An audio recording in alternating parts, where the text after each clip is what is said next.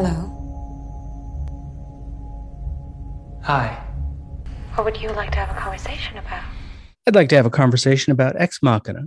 I am Professor Robert E.G. Black, and this is Minutia Ex Machina. With me today is Dave Pallas from 5 Minutes of Mystery. Yes, thank you. And Sean German from Next Scene Podcast. That's me. And together they, of course, did Groundhog Minute, but we'll talk more about that tomorrow on a different show. Different show. Well, thanks for having us. Glad to be here. Yeah, hi. I realized just yesterday as we're recording this that I hadn't recorded with anyone in a while. I haven't even done guest spots in like a couple months, I don't think. You're getting cabin fever is what it is. You're getting the podcast cabin fever. Well, I finished Annihilation, and then I'm like, I'm going to take a little while off. And then I had Danny Rubin as the guest on Groundhog Minute. Wow, I'm naming your show.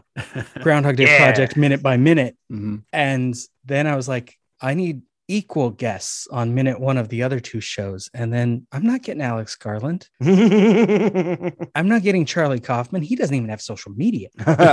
Alex Garland, you can find contact information, but it's like his agent. That's not going to happen. And so I just recorded the first ones myself for the other two shows and just explaining how the shows connect or won't connect, as we'll see how it goes. It's partly an experiment in the process, and you two get to be the first subjects, I guess. All right, yeah.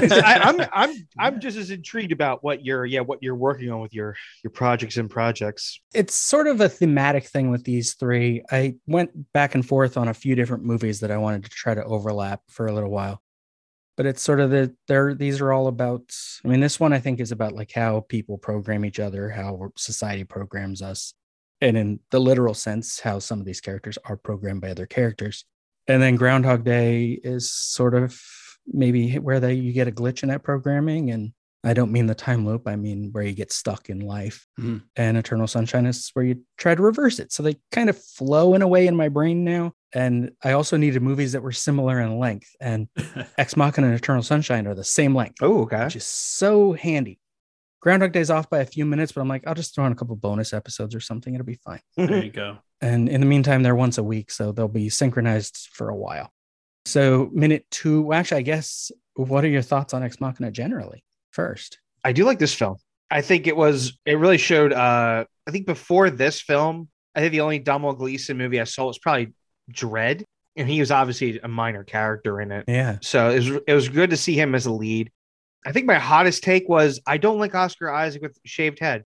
I didn't like it in Drive. I don't like it in this. I like when he's got his long curly hair and he gets to like have a night, because he had a decent beard in this, but I think Oscar Isaac looks best. He looked aesthetically pleasing to me when he's got his like thick curls on, and he's like, because I don't know. I think watching this again, I kind of go, I wish he grew his hair out because he looks, I don't know, in a weird way, like too clean for living alone. I would like it if he had grown his hair out or look a little odd, because he looks, I mean, maybe it's a point you'll go in later when you go over the later minutes about his look. But you think for a guy who's like spends most of his time alone and then he programs androids to entertain him, that you would think he wouldn't care so much about his hair. Yeah. My thing, I think, visually is, aside from he can change his look significantly. Like when I first saw trailers for this, I didn't realize it was the same person I'd seen in like Ex Machina, or not Ex Machina. This is Ex Machina. Whatever movie he had just done, I forget what it was. The where he was the musician. Oh gosh. Oh, the Coen brothers. So, yeah. He looks so different between it that he's a very different. Llewellyn Davis. That's it. Yeah. But also with this one, the characters are named after like biblical characters. And he seems to me like drawings I saw as a kid, because I grew up going to church every week and went to private school, of like Noah and other biblical characters where they have that long beard, but they're also bald. It's like a look. But he's as you say, it's maybe he wouldn't take that good care of himself living alone, which is why the beard's there. But then he also is an obsessive guy who wants control over everything, which is why he shaves his head. And so I think it fits the character. It may not be the best look for Oscar Isaac. I think it's probably is. It's just my like aesthetic. I think he looked the best in Triple Frontier. Actually, I think it was my favorite like Oscar Isaac look, because he put a ball cap on and I go, that works for you. That's like it's like hair, it's a little hair, but also he's got a bald cap. I go, I think baseball hat Oscar Isaac might be one of our best Isaacs, and I think he looked good as Poe in the Star Wars movies, even though like they didn't have a lot for him to do in a lot of those films. Yeah, I think like having his long hair was good, and give him a little stubble. And I think he looked, he looks very dashing. He definitely here feels like a much different character just seeing him than Donald Gleason's character, and that physicality of he looks. He's first thing we see of him is working out, so it fits. Sean, how about you? Thoughts on the movie as a whole? Yeah, I thought it was very interesting. I thought it was a nice take on, and kind of a question that pops up all over the place in films like this, like The Matrix, and kind of in real life of, are we in a simulation? Are we programmed? Do we have free will? And I think it deals with a lot of those questions. And it was nice coming in clean. Like I don't think I had seen Oscar Isaac in anything or didn't remember him from anything before seeing this. Gleason, I guess, probably, was in a couple of the Harry Potter films, probably where I'd seen him before, but I didn't recognize him. So I was able to kind of come in clean in terms of expectations of the actors. So I thought it was an interesting kind of philosophical exercise. And, it's a bottle episode. We're outside the bottle here in this minute, but this is, towards the end, we're transitioning and we're going inside and we're going to stay inside for the rest of the film. And that's always interesting because that's what, any TV show, any film, so much fiction, it's really about characters, and we'll put them in workplace or we'll put them in school. We put them in these places to kind of kick off action and make them interact when it's really just about the interaction. So let's just, stick these characters in a house, 3 or 4, and just let them bounce off each other and see what happens without the distraction of going different places. We could have visited a factory that's building robots or seen more of programming and what Caleb does, get to know his daily life more, but it's we don't really need it. Let's just strip it down and get right to the point, which I liked. And most of their interactions are simply talking. So it fits with the single location. For minute 2 specifically, the location we are was a Bloomberg office. They have since moved. So the design scheme was a lot of this glass separators. This aquarium was there and it was moved to their new location. Lots of neon. They label the areas. We see the label on the glass for coral, but they also had a green and a lime and an emerald and probably more. I didn't find photos of every part of this office. So they had it divided into sections, which I think goes to the programming as well as an office space as part of that. They don't have cubicles at this spot, but they do all have the same desk set up with the 2 monitors and same desks, and they're just in different glass sections. Yeah, it's very modern, it's very clean, and it's hell. This is an awful environment to work in. I mean, maybe if you're in marketing, if you're creative, you're in advertising, you're doing a lot of collaboration, fine. If you're if you're trying to sit in front of a computer and bang out a lot of code or write or do solitary work, we see, like you said, there's no cubicle. We see when we get a head-on view of Caleb where we're looking over the monitor, not his monitor, right, the monitor of the person facing him. So when he looks forward, he's seeing people. We see to either side. He's completely exposed. There's no wall behind him. There's nothing on the sides.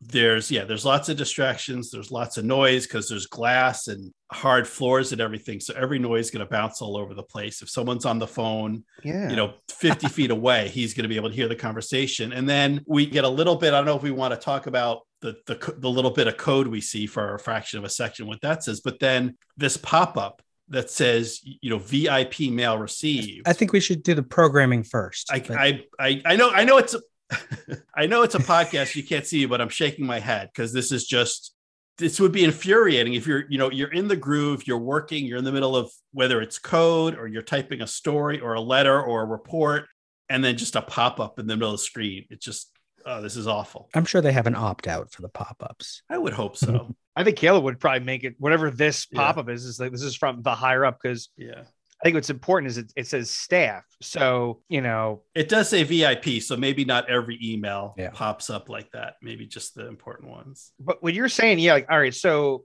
the office that we have at work, it's mostly cubicle. Mhm. And the reason it's also cubicles because it's like we have a lot of like people answering phones. So a lot of it's just like, they're constantly talking to customers and stuff. So Mhm. one of the reasons why you'd want the box that sound in and, they have their headsets on. So this is like, it'd be so distracting, I think, trying to do any work here, especially me, because it's just like, it's like you're constantly like having people walk around you. It's like, it's a good, like drone out mall watching almost. Mhm. And when you have a shot over Caleb's shoulders, it looks like there's like the coffee bar behind him. There's some kind of like concession stand, kitchen, like, so it'd be like constantly like people going. It looks like the cafeteria could also be behind him because it looks like there's like small little white food court tables back there, Yeah. as well as the conference rooms. Like he's like whatever it is, he's on the edge of the programming section of the building, and just the amount of people walking behind him constantly. He does have earbuds in, so he might be trying to drown it all out. You have to drown it out. Yeah. Hopefully those are noise canceling. But also, he might not be very good at programming, so he might have a horrible seat. Yeah. See, again, I wonder, and I guess we don't really know. There's kind of tips that like, oh, he's the Wonder Boy. He's great, Wonder Kid, as someone might say. But yeah, there's hints that no, he's not. Maybe he's not as good as he thinks he is. And one of them is, he's right on the edge of this programming group. And I guess it's not in his line of sight, but right behind him is just a general walkway. Maybe there's elevators off to the side. There's some kind of sitting area, maybe a coffee break area. And then he's exposed, like whatever he's working on, if he's self-conscious at all about what he's doing, anyone walking through can kind of look over his shoulder and see what he's doing. And then, in this code, there's some things where I'm like, okay, either he's really good and so he can kind of break some rules, or he's not good at all. And he's going to get himself into trouble with some of the things that he's doing here. Tell us more about that, because I only ever knew BASIC and then later knew like HTML, which isn't even really that complicated. This, I had to look it up. I'm like, grab a code and put it in Google. And I figured it was Python. And then someone else said, no, it might be C++. You said another program. I guess JavaScript. Yeah. It could be C++. That's not a language that I've worked in.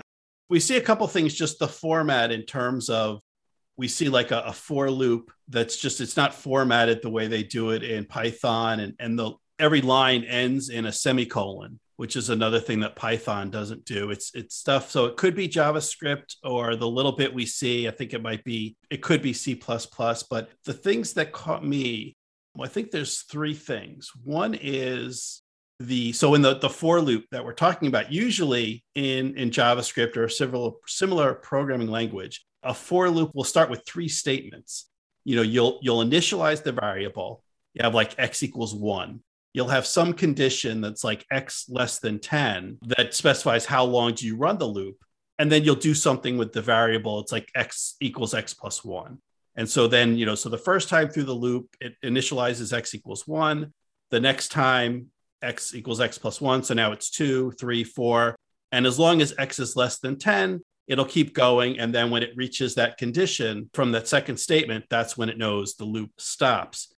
When we see the way he has his for loop, that first part is missing. So it says there's 4, and then there's parentheses, and then there's where those three statements are supposed to be. And there's just a space and then a semicolon. So he doesn't initialize the variable for the for loop, which you can do. That's not illegal. It's a bit of an advanced technique, but it's also something a beginner might think they can get away with. So it's one of those things like I don't think he's in the middle. He's either really good and like just doing advanced stuff, or he's breaking rules and he doesn't know, the implications. Another thing as I see is there's a break. And what that does, that'll kick you out of whatever's executing. It'll kick you out of the function. And that's really frowned upon. It's in the middle of a for loop, and it's nested under several layers of if statements. So like just breaking out of your execution at that point, usually that's for catching an error, like some kind of fatal error has occurred and you just want to exit everything. Usually because you've got variables that are assigned, you've got maybe things that are halfway processed. Maybe you've processed some data and you haven't saved the changes yet. Like you generally want to handle something. You don't want to just break out of a loop like that. So that's another thing that's kind of unusual, but something that someone who's very advanced might do. And then the other thing I noticed is we're very deep in the layers of logic. So we only see one screen. It kind of flashes quickly. By the indenting, I'm guessing we're already in kind of some kind of loop or conditional statement, because it kind of starts with, the screen starts with a bracket and then all the code is indented off from the left margin. Then we see an if else conditional statement. Then inside that, there's the for loop. And then inside the for loop is an if statement. And that says if that condition is made, then break. So we're, was it 1, 2, 3, like we're 4 or 5 levels deep in various loops and conditions, which again, it's not illegal. You can do, but it's the kind of thing that's frowned upon. You usually want to try to find some way to simplify your logic to not get so deep. One is there's going to be performance issues. You're kind of challenging the system with that many loops and conditions nested amongst each other, but also it's really easy to make a logical mistake and not realize what the program is doing or what the conditions are for the program to reach a certain level of logic when you're nested that low. So it's like, yeah, this guy could be just making a lot of rookie mistakes, or he could be super advanced, in the place where like he knows the rules enough that he knows when to break them. But again, as Dave pointed out, looking at where this is not a primo seat. This is, just judging by geography. And maybe he's so good and he just gets so zoned out in the code that he doesn't notice that he's out in the open and how bad the seat is. It doesn't scream to me like this is an employee who's valued by the group or an employee who's valued by the company. This is just a low-level individual contributor drone who's just stuck out on the factory floor, and he's on an assembly line pumping out widgets. And as a programmer, the widgets just happen to be code, but in the eyes of management, he's an interchangeable resource. So, why does he get picked? Why does he win this thing that he's very excited about, that he instantly texts everyone in his phone, it seems, his friends and acquaintances and whatnot. I'm trying to actually play devil's advocate about this, because I'm trying to think like, what if, without trying to, I'm trying to actually not use the rest of the movie's logic and storyline and spoilers and what have you for now. Oh, do whatever you need to. I've already spoiled it. I already said last week that I think the movie wants us to believe he's not human, but I don't think it matters. Okay. Yeah. Cause I'm trying to think of it like thematically. The reason he's chosen is either the AI that we're going to meet later in the movie, or Caleb, or both, or maybe it's more like, oh God, what's that other movie I'm thinking of right now? I can't remember the name. The one where the guy has the chip in his head because he gets paralyzed and it turns him into a ninja. Oh, I know what movie you mean. Yeah, right. It's just out a couple years ago. I did not think of this note. I should have wrote this note down. Sean, look that up. Chip in his head ninja. All right. Came out the same year as Venom. Yeah. And it's similar. It's the guy who looks like Tom Hardy, but he's not Tom Hardy. What I'm thinking is that, like they're looking at everyone coding right now in the building, and for some reason they look at his odd code. Maybe it's not to form. Maybe it does show that there is some outlier with him of how he programs, and maybe that's why he is chosen, because maybe the AI, maybe Caleb is looking at everyone coding and be like, yeah, they're doing the ABC coding. Yeah. Upgrade. Boom. That's Upgrade. Great movie. You've never seen it. I'm not going to spoil any of it. Yeah. But if you like Ex Machina, I think Upgrade is a little bit, it's just about the same like indie budget, AA production film. But I think it also has the same type of vibe. So to the listener, give that a shot. And amazing camera work. Yeah. Because they hooked a motion camera rig and connected it to a phone that was hooked to the guy's chest. Oh. So the camera would rotate with his body. Oh. Like that. Oh. No, I didn't know. That's good. Yeah. Yeah, I learned that recently. I'm like, that's amazing, because the way the camera moves with him all the time is great. The only part I think that didn't work in that movie was like that chase scene, like near like the top of the third act, because I was like, all right, they didn't have a stunt coordinator for the driving. It looks very boring. But outside of that, but a movie's not. It's not a driving movie. No. It's another AI movie. So yeah, this is my devil's advocate for Sean's like, oh, he's not coding right. He's not doing good. I see it as they like that his brain is an outlier, that he's coding and it's a little outside the place. Maybe there's some mistakes, but it's not predictable. That's what I'm thinking. Maybe that's why Caleb and the AI will meet later. Or maybe the AI hints at Caleb that he has outlying type of logic when he writes his code. Mm-hmm.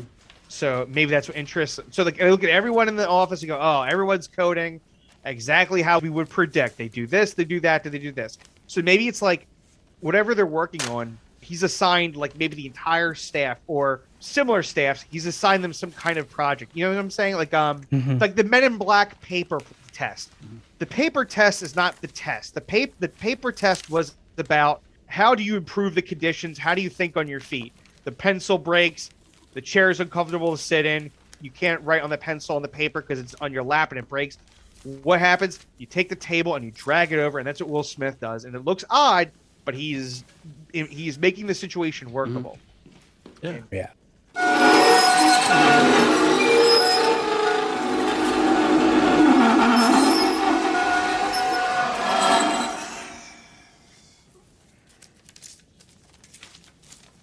Want to get down on this? That's the paper test. So I'm thinking that's what what he's coding is actually not important. He thinks outside the box. He's unpredictable in how we're thinking. Maybe this is what we could use. Someone who doesn't have the answers yet when we give him a program or a process.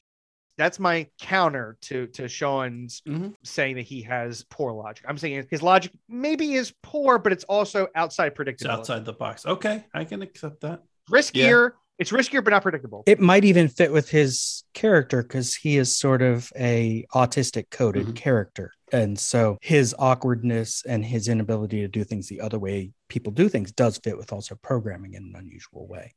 Yeah, because also if you think about the film later, most of his job is kind of talking. He's talking to somebody. Mm-hmm. And you would think, well, then get a salesperson or get an internet guru who love to talk. And they could talk all day to an AI. Now, maybe you get a salesman, that might not help because the salesman just will say anything to get you to do a certain task, whether it be buy a pencil or a car. An internet guru maybe would work, but I also feel like sometimes internet gurus just like to listen to themselves talk. That might not be great for trying to get a machine to have a learning logic with talking with someone. So it is intriguing that someone who's working with code, you now say, okay, you're not going to be coding with a person. You're actually be talking to a computer. In a talking way, you're going to be face to face with them. You have to use your logic now for coding. You need your logic for interacting vocally, sociably. And maybe that means we register him as less than a normal person as well. So his connection with the other character, we can read into things in scenes that might not be scripted and think of him as a strange person. I know a notable thing that passed a Turing test was an AI that pretended to be a foreign 13-year-old. Okay. And so his sentences would always be awkwardly phrased anyway.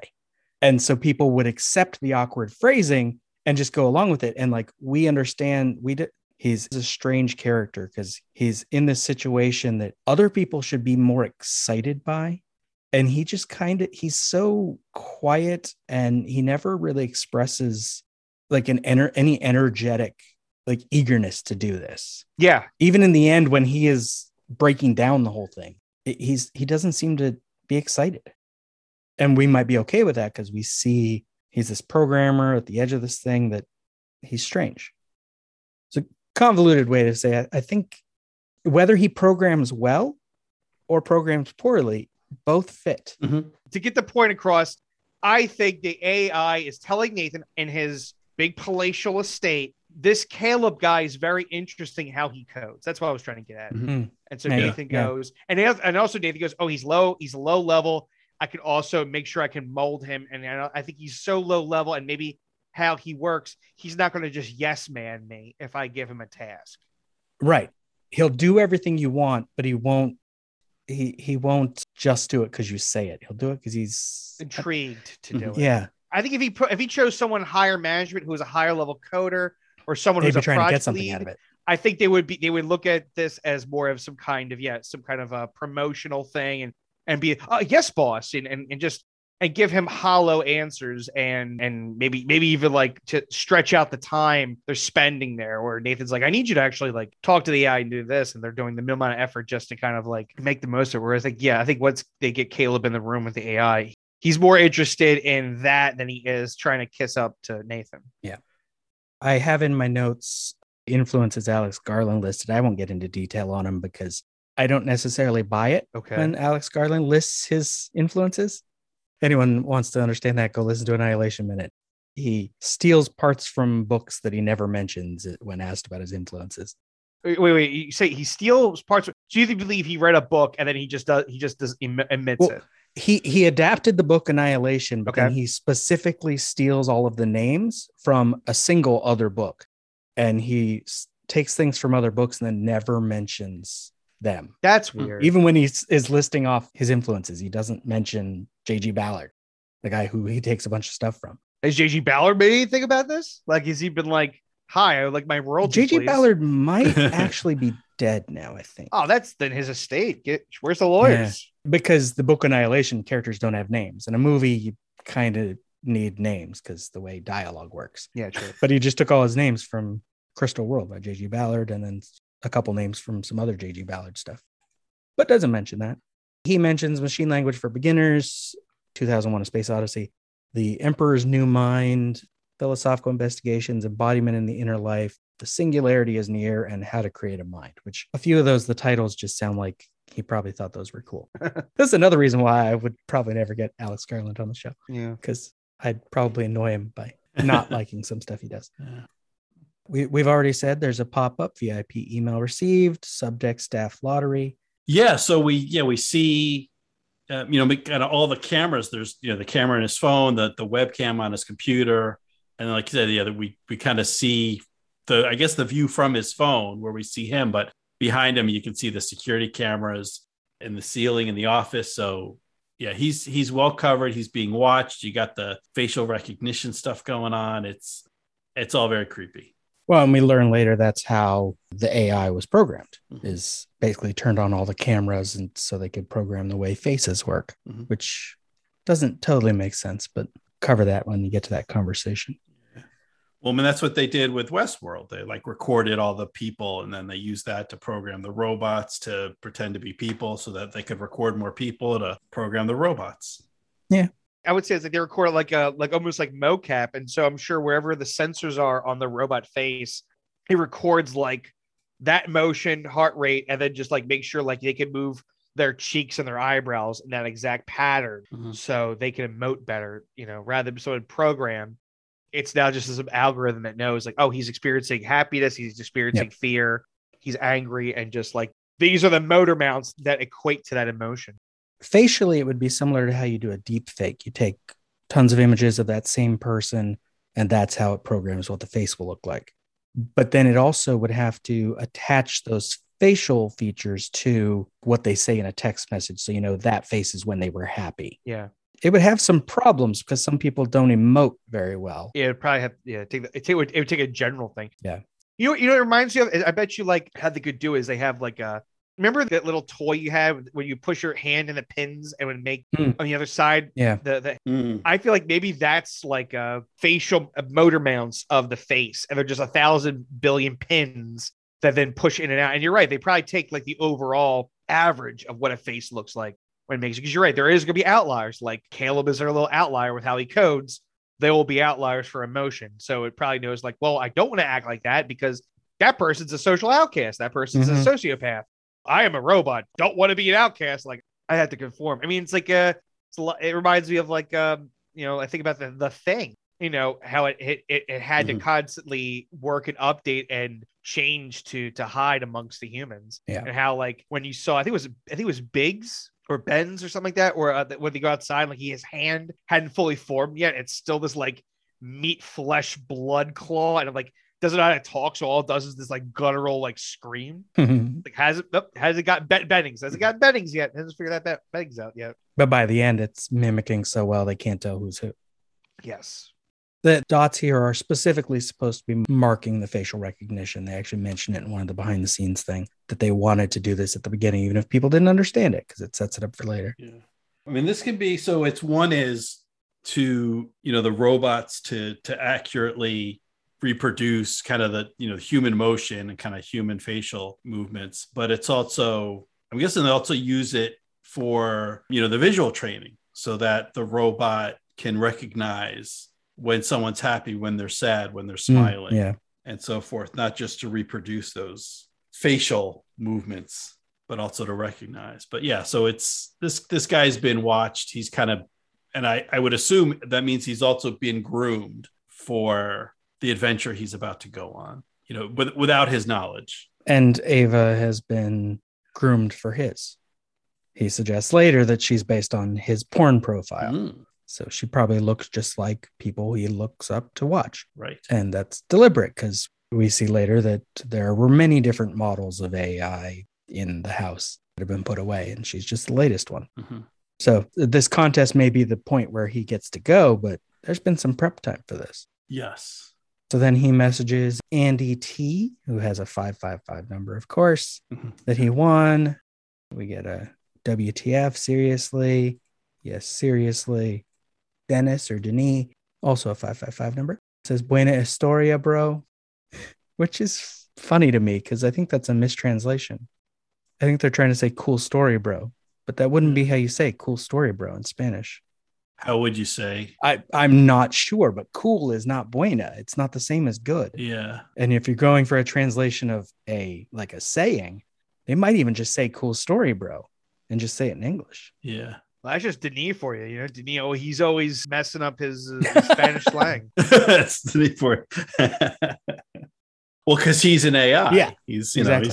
This one won't pass the Turing test. No. Oh my God. Yeah. What if all these are actually different AIs that like slowly cultivated him so he thinks he's talking to real people? Well, yeah, this whole scene is just a program. He gets his notification.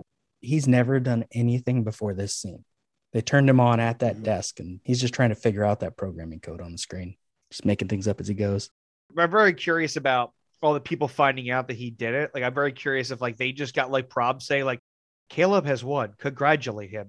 They go, okay, and they all just start walking over because like he's not known. He's not well known in the office. Like we all know that's BS. Yeah, he doesn't have friends. So like all these people were just like told like Caleb has won, congratulate him. They go, okay. Yeah, we get Buena Historia, bro, with a period at the end. So Denis has some tonal issues. Peter E says OMFG, fucking awesome, which is weird to abbreviate OMFG and then say fucking. Yeah, it's like we got it. He's got some typing problems. Pete, we got it. Yeah. Joanna just does a little smiley face, and Lauren L says, take me, question mark, Take me. exclamation point, question mark. They're all little problematic AI is what they are. Yeah. I mean, I guess Lauren thinks that like, there's a +1 involved too. You could go with a +1. She's like, can I be your +1? Yeah. Yeah. Now all the 555 numbers have Yes. different area codes. Are we supposed to take something from that this is, he's worldly, or he's, living a life online that's disconnected from geography? I think it'd probably be more the latter, because maybe this company is so big, they're all over the place, and he doesn't necessarily have real world friends, but he has people that he works with all the time, and maybe they code together. That's how he knows them. Right. So yeah, I didn't look up all the area codes. One of them's 310. That's near here. Yeah, one I recognize, 631. I think it's Long Island. It's like a newer area code for the New York City suburbs on Long Island. Then we get probably office manager. I had to be accidentally racist last episode because there are two Black actresses cast as office manager and like office mate, I think. And I couldn't tell either one apart and see which either one looked like this woman. And I'm like, I don't know who this is. I'm so sorry. Well, I would say that mate has to be like, she must know him a little bit more to like arm shrug. Like to run up an arm shrug somebody, you gotta be like he must at least have, I would say at minimal, like at least a weekly hi, how you doing over coffee, like when they're both at the same coffee vendor. Yeah. Because like, why would the hell would you run up to somebody that you work with, like give it like, whoa, you did it, bro, over the shoulder, unless like you at least like talk to them. Everyone else, and I think the woman behind them That's probably the office manager because she's got like what looks to be a clipboard or like something like she's like kind of palming in her left arm, like she's kind of holding it. So maybe that's like another data pad or something. Maybe. But yeah, everyone else is just like, politely clapping around him. But I have to say the office mate, he must know her a little bit that she gets that close to him. This is a weird scene. Yeah, of course. I mean, it's supposed to be so that later we might like think back on it and be like, yeah, that was a little odd that he just gets this. And then there's people that it feels constructed. Yes. Oh, yeah. As you said, did they all just get a message that said, oh, Caleb won, congratulate him? That fits. Yeah, this has to be something that obviously has been building for a very long time, whatever this lottery is. Yeah. And I'm sure they haven't heard much from Nathan other than like probably like monthly posts, Yeah. Though this is still a slightly contemporary film outside of the AI parts. Like we have to assume this is a universe where just like, I mean, we're not too far off because like you look at all the different conglomerates between Facebook, Amazon, stuff like that, with how it's like we're all kept abreast of what our billionaires are up to these days. The fact that like Bezos has now been in like the space twice. Mm-hmm. So we're like, yeah, he went up into space. Mm-hmm. Yeah. He's giving us updates on his billionaire life. Yeah, this billionaire is strange in that regard because he just stays. He's old fashioned while working on something brand new. Yeah.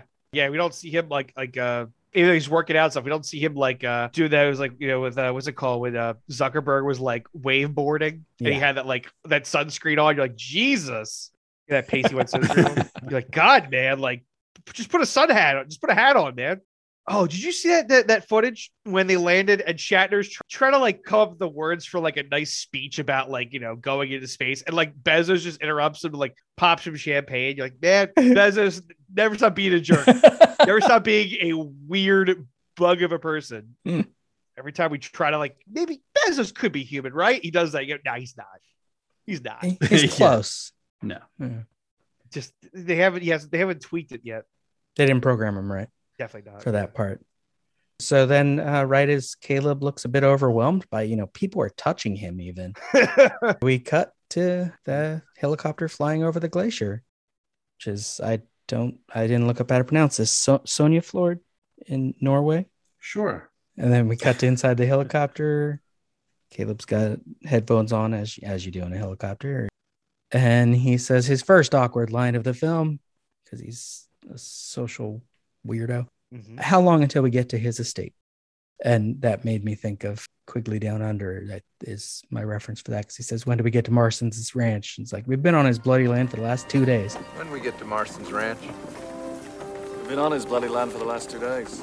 And they were in a wagon. So Oh God. So do you think in this universe Nathan just bought Norway? Is that what your math is? he bought a large section. He bought a glacier basically. And I guess just uses all of the materials left behind by it to make his AI and hides from everyone. No one's going there. No, and obviously, like, I'm sure like he has enough like radar set up that like he knows if anyone's like coming and interrupting his property. He'll shoot him down. So the pilot laughs and then he says, we've been flying over his estate, and I won't spoil it. We'll spoil giant things, but not that. I like to think that this pilot's been probably doing a lot of runs alone. This is probably like the most experienced pilot whose flies out. If they have to drop off supplies by helicopter, he's probably the guy to do it. So he's probably like happy to like have a conversation with someone, even though if it's like an answer that he's probably already thought about. Just come on, ask me how far we've been flying over. Just ask me. I hadn't thought about supply runs actually, because I don't see Nathan coming out to the helicopter. No. I'm not saying. Which means he sends out the Sonoya Mizuno's character. Yeah. Oh, he would definitely do that. He would definitely have. So she just has to walk out there and carry stuff back. Yeah. I believe that. Yeah, whatever it is, the helicopter. Yeah, I would say. Yeah, because I would say he pays enough money to have the helicopters probably fly out whatever the supplies are. He probably has it automated perfectly of like what he wants, what and when. Yeah. Rarely, I'm sure he changes the supply of like what he wants. Oh, this week I want peaches instead of pears. Then again, he probably produce. He might have enough. Maybe somewhere in that area is like I don't know if they ever show there's a hydroponics or like underground garden. Like it could be like almost like a Fallout bunker's worth of like food that he can make. and then he just has different androids pick for him. But yeah, if he wants obviously like steak, you'd probably have to get that flown in then. But speaking of Jeff Bezos, I'm sure he's got a drone to just drop Amazon products off. Oh yeah, yeah. Or Nathan has his own products. I guess he is the Jeff Bezos in this universe. Probably there's like a blue book version of Omaha Steaks or something. So it's like pre-cut, pre-measured. They have it perfectly like choice cut and paid. And it's all covered. And he goes, yeah, I can pick from my own catalog, whatever meats I want. If I want a big prime rib or I want a small sirloin. And then, have that AI girl just probably cook that up for him if he wants it, or he does it himself for control reasons, And lots of alcohol. Yeah. Too. Anything else on minute 2 of Ex Machina? No, I mean, it's quite an exciting movie to say the least. It's kind of funny how at first thinking, I go, there's not much in these minutes, but we definitely picked like a lot of detail that I didn't think about, going through that minute at first. And I didn't even know Sean knew programming stuff. So that was cool. Sean's an enigma. We don't know. He's a real man of mystery. I do know some things. Yeah, no, this is a really interesting minute. And we didn't really talk about the score, but it's a nice setup. Yeah, there's kind of an ethereal, otherworldly quality, to it. Like this is filmed in a real office. It's kind of a realistic setting, but at the same time, it kind of doesn't feel real, almost like a dream or a simulation, if you will. Which works. Yeah, it was an interesting minute. I guess, Dave, you can go first. If the listeners want to hear more from you, where can they do it? Oh, yeah, they want to hear more from me. Currently, I'm just about finished, but I'm working on some new things for 5 Minutes of Mystery, which is the podcast where I go over the 1999 superhero comedy ensemble Mystery Men. I've had Sean on, and I had you on, right? I've had you did, yes. I was like, I'm pretty sure I've had everyone in this room on. Yep. But I mean, if we want to talk about comedy and superhero genres, because we're in a nice we're still in this, like, so funny how most of my podcast, it feels like, was in the lull of Avengers Endgame, and we're still kind of in that. Like, we haven't really gotten to like the next big phase of what superhero movies are going to be, and it's kind of fun to kind of go like, Mystery Men still has a good place in comic book feeling. It still makes fun of itself. It still has certain tropes it makes fun of. You seen all the comic movies you thought you've seen? Maybe check this one out too. And Sean? You can find me. I did a guest episode on 5 Minutes of Mystery where I talked about the movie Mystery Men, 5 minutes at a time. I also did a podcast, Groundhog Minute, where I covered the film Groundhog Day 1 minute at a time. And our buddy Dave Pallas was my co-host there. And Robert, you were a guest on several minutes. So Robert's got things to say about Groundhog Day. Let me tell you what. Who apparently, yeah. So and that's still up. You folks can find that at groundhogminute.com, and and all over. Gobbler's Knob is a Facebook group, and I think we're at Groundhog Minute on Twitter and other social media. So folks can check that out.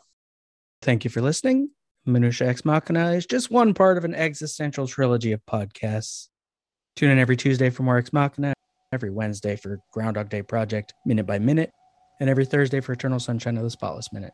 Follow this show on Twitter at xminutia, Instagram at minutia_x_machina, or Facebook at Minutia Ex Machina. This has been a production of Lemming Drops Studio. You can find more links at lemmingdrops.com or join the Facebook group Lemming Drops Studio Tour. Also, you can support all my shows at patreon.com/lemmingdrops. Until next time. What imperative does a gray box have to interact with another gray box? Can consciousness exist without interaction? The real test is to show you that she's a robot and then see if you still feel she has consciousness.